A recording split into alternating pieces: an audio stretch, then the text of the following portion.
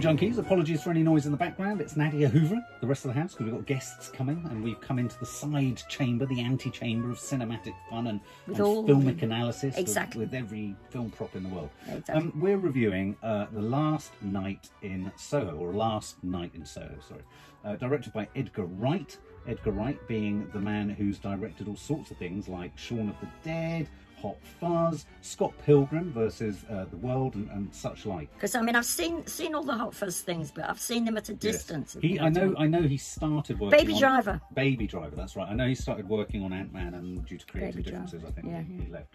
This stars Thomasine McKenzie, who you'll know best perhaps from Jojo Rabbit. What else was she? Old. She, very briefly, but most characters were only in it for a moment. Anya Taylor-Joy, The Queen's Gambit, Thoroughbreds, one of my favourite films of whatever year that came out. Strange face, but beautiful. Beautiful face, captivating to watch. Matt Smith, Doctor Who. Strange face also. Yeah. Diana Rigg in one of her last cinematic appearances, sadly. And a cameo or small part by Terence Stamp. I don't know why you feel like it ought to be, with a title like that, I feel it ought to be based on a book. Yeah. But it's not. No. It's a horror film, basically. And it's an 18 as well. You don't often get an 18 certificated film. So yes, it's about a young girl, Thomasine McKenzie. She moves to London. I think it's an interesting film about the perils, fears and wonder of moving to the big city. Absolutely. And I think most young people who don't live in London would relate to that, do you? They would, and certainly I related to it in an actual way. Yeah. I mean, in terms of there's some sort of, I don't know how they do these looking back scenes. Like there's a scene where it's in the trailer where she walks across the road and they've got the trailer for Thunderball. Yeah, the poster. The poster. And I can remember doing exactly that, and it took me back. Also, she has a dance set record player, which I had. Yes. Not the records. So this is a young much. girl who's in the modern day, living now, and she's kind of obsessed with the 60s. Yeah. She's going to the St Martin's School of Art, is it? Yeah. The Fashion College or the Yes, School of Fashion. somewhere. In central London, we know where all that is, and you know, even that, where she's gone to college, is set in Soho essentially. And this is a film about Soho. There are all those actors in there. There's all those characters, but there's one other much stronger character in this, and that's the pulsing heart of Soho, both then and now, which is a part of London I know so intimately, having worked there for a good 10 to 12 years. I was kind of most excited about seeing how he portrayed Soho and what we're going to get from that. She moves into a sort of bedsit after a bad experience at college. Diana Rigg is the landlady, and she proceeds to kind of essentially enter dreams, or start dreaming when she goes to sleep, and seeing visions of this Anya Taylor-Joy woman, who seems to be a woman like she almost wants to be, or maybe wanted to be. Yeah. And we follow Thomasine McKenzie observing Anya Taylor-Joy's own ambition within this dream world of being a singer, and her eventual descent into a horrific setup in relationship to men. Yes, and also almost into madness, wouldn't you say? Yeah, yeah. How did you feel as it started? I'm going to be really honest. I was gobsmacked by how bad the modern day scenes were. The opening scene with her and her mum at the beginning, the actress that you said, Rita Tushin. Her getting to college and the interaction between her and her college friends, her alienation and wandering around in a duvet, and her move out to the, I think as soon as she moved to the house with Diana Rigg, it got better. I thought all of the setup, all of the stuff with her potential love interest, the other student on the course, I thought was not only risible and I thought it was ghastly. Some of the worst filmmaking and performing I've ever seen on the big screen. Wow. I thought it was so bad. Wow. And that's where I got really confused by this film, because then you have these moments in this dream. Well, yeah. Well, what do you? Okay, before I No. I mean, it's just. Do you mean? Are you sure you mean directing and acting? Because I thought most of it was down to the acting that was so bad. Both. As a director, you shouldn't allow that to get through.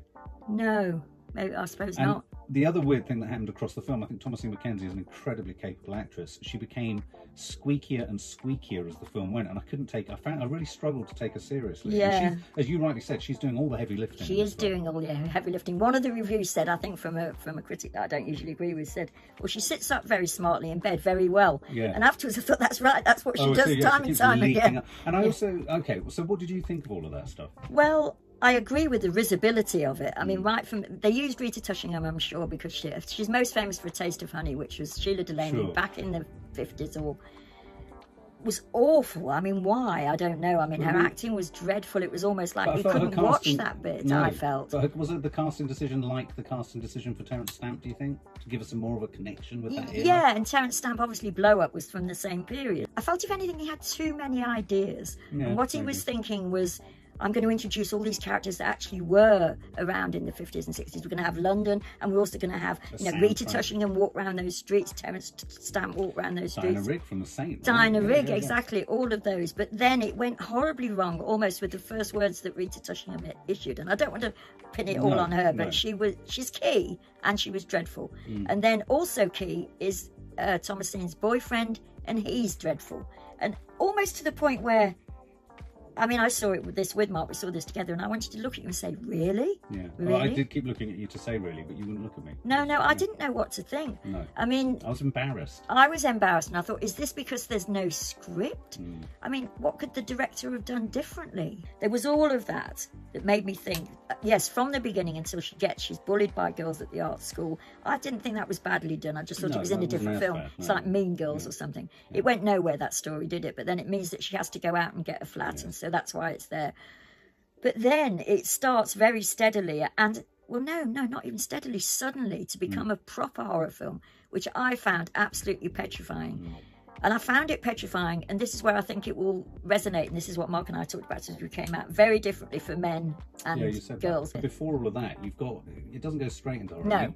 You start to go back into the 60s via Her Dreaming. Yes. And you very much pick up a really sort of, I think, quite alluring story of Anya Taylor-Joy, who is captivating to watch on screen. I found it really intriguing, and I liked the narrative of her being wooed by Matt Smith, Anya Taylor-Joy, her wanting to be a singer in this seedy underground world of singing clubs and strip clubs and all that. And so I thought they set the scene really well. I agree with that entirely, except that it made me acutely uncomfortable because I've sort of been on the edge of it. Horror. Yes, I've been on the edge of that. Sure. And so in a way that was speaking to me, but not in a way I wanted to be spoken to. Well, perhaps you were saying behind the sort of normality of the men's behaviour, what was really coming. Yeah. I mean, I was reminded of like The Bloke in Wish You Were Here. Do you remember that film? Yes. That sort of thing. So you've got this sense of, Matt Smith's being really charming and really nice, and you're rooting for Anya Taylor-Joy.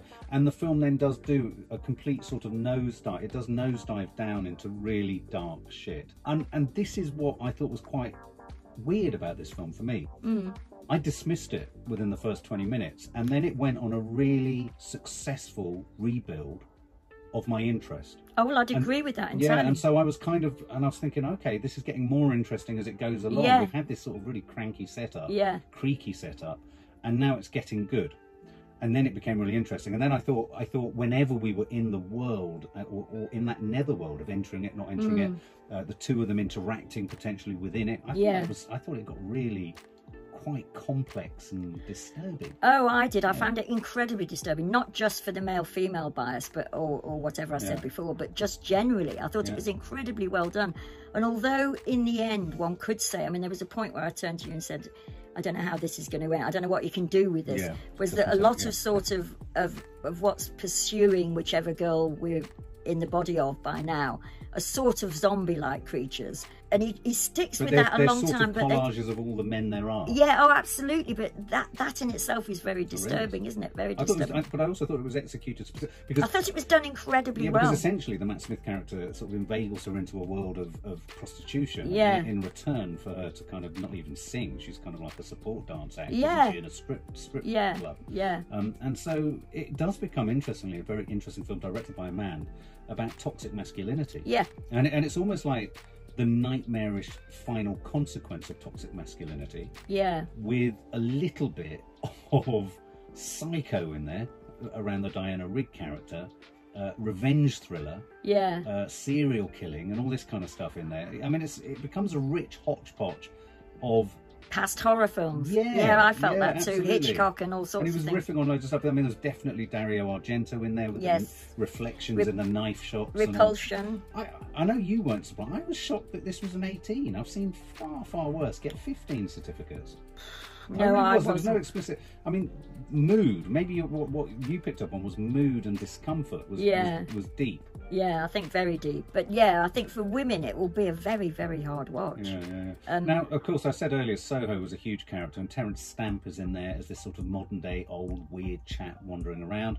He becomes revealed to be someone quite key in the flashbacks. Yeah. So we're dealing, but not who we think he is. Not who we think he is, exactly. They wrong foot us there. But this isn't about sort of time travel. It's about flashbacks, isn't it? And ghosts. It's the ghosts of Soho. The ghosts of Soho, and I think that's what I meant when I said at the beginning it wasn't the film I thought it was going to be. I did like the sort of, it's a revenge thriller, historic revenge. You know, these men, there was a weird moment where the men were like saying, please let us go, because they were sort of held in sort of this limbo torture, weren't they, the ghosts of all the men. He used that well. I mean, I said to you afterwards, I said, you could tell at certain times it was by the director of Shaun of the Dead. I kept expecting Simon Pegg to be in amongst the men. Very much so, as it went on. I suppose, again, having worked and had an incredibly wayward life in Soho, I suppose I've always been waiting for this film to be made, and I was always hoping it would be more Lynchian and granular and grittier and actually more dangerously putrefying in its kind of depiction of what is and used to be a really dark and twisted place. Still can be. It did, yeah. And you said to me, I wouldn't have thought this was possible, but you said that pub that they use as central. Is it still there? Yeah, it's still there. I've drunk it. It's right next to the Nelly D. It's just off Soho Square. And the other thing I really liked about this one, this is a boring technical detail, is every time he cut to a different shot of someone as they're walking out of places, it was the right geographical setup. Oh. Because most directors will have someone coming out of one building and shoot the exterior in another part of London. Yeah. It all geographically made sense. And I was, you know, that really, I knew every single road, corner, pub, street setup. I mean, I know it so intimately that in a weird way was a sort of quite strangely comforting part of it. And what did you think of Matt Smith? Yeah, I liked him a lot. I thought he was given enough to do. I think they could have really allowed him to woo and allow us to question his intentions more. He quite quickly became... And again, I don't know whether it's the quality of the acting, because the girls, especially Anya Taylor-Joy, is not given a lot to do acting-wise, is she? She has to look. Hers is all in the look. Yeah, it is a lot of looking. So, and she was fine at that. She's great. As Mark said, you can't take your eyes off her face. But he was given a bit to do, and he seemed fine. I mean, a big problem with this was the acting of the subsidiary characters. I mean, the Stan was ghastly. Well, he's always been ghastly. But also the pub bit where... Oh. The woman who's behind the bar, she's taken a job. Literal. The story that she says, and it's all the story of Soho, it was dreadful. It was dreadfully written, dreadfully delivered, and all the sort of subsidiary characters who have to... It was at its best when it wasn't worried about script, but it was exploring the collision of now and then in this horrific depiction of femininity in the grip of masculinity. Yeah. That was it at its best. I absolutely And the horror agree. of that was at its best for about 15 to 20 minutes. Yeah. At which point it became a little bit laboured, and he was squeezing the same orange for a bit more juice. I absolutely agree with that. Yeah. That's very well put. Okay, well, let's do a quick sum up. I'll go first, shall I? Yeah. As I say, I think there is a really rich film. This is one of those films, I can't remember what the other one was we saw recently, where I got really frustrated watching it, thinking, oh, Soho's been done and Soho deserves something better. I wanted to like this so much, and I was really excited about seeing this. I like the trailers.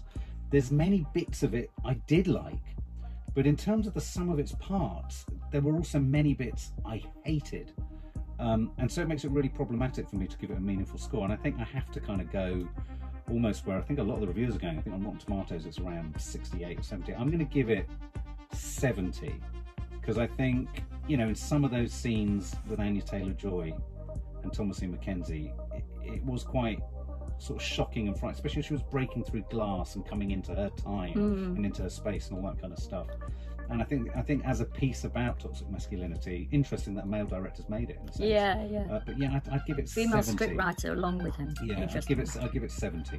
Most of it I thought was dreadful in terms of the actual acting. But then I thought the actual horror bit, especially as I'm repeating myself now, but when it first comes upon you, I thought it was petrifying. It petrified me. It sent me back in my seat, going back to the days of Halloween. Right, okay. And oh my God. And also maybe it took you back to the 60s.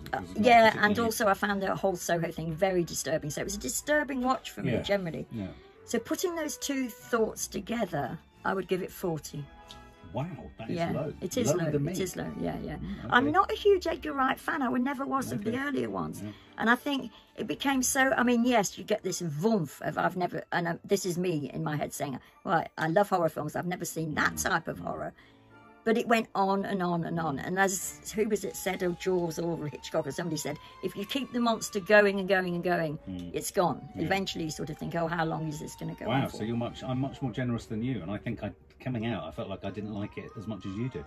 From a filmmaker's point of view, there was far more to like, I think, than there was from... I mean, I felt... Well, from a filmmaker's point of view, there was a hell of a lot to dislike as much as like. Yeah. So I would say that 30% of the film I found ghastly, whereas 70% of the film was the interesting stuff around Soho. Yeah. And in the horror.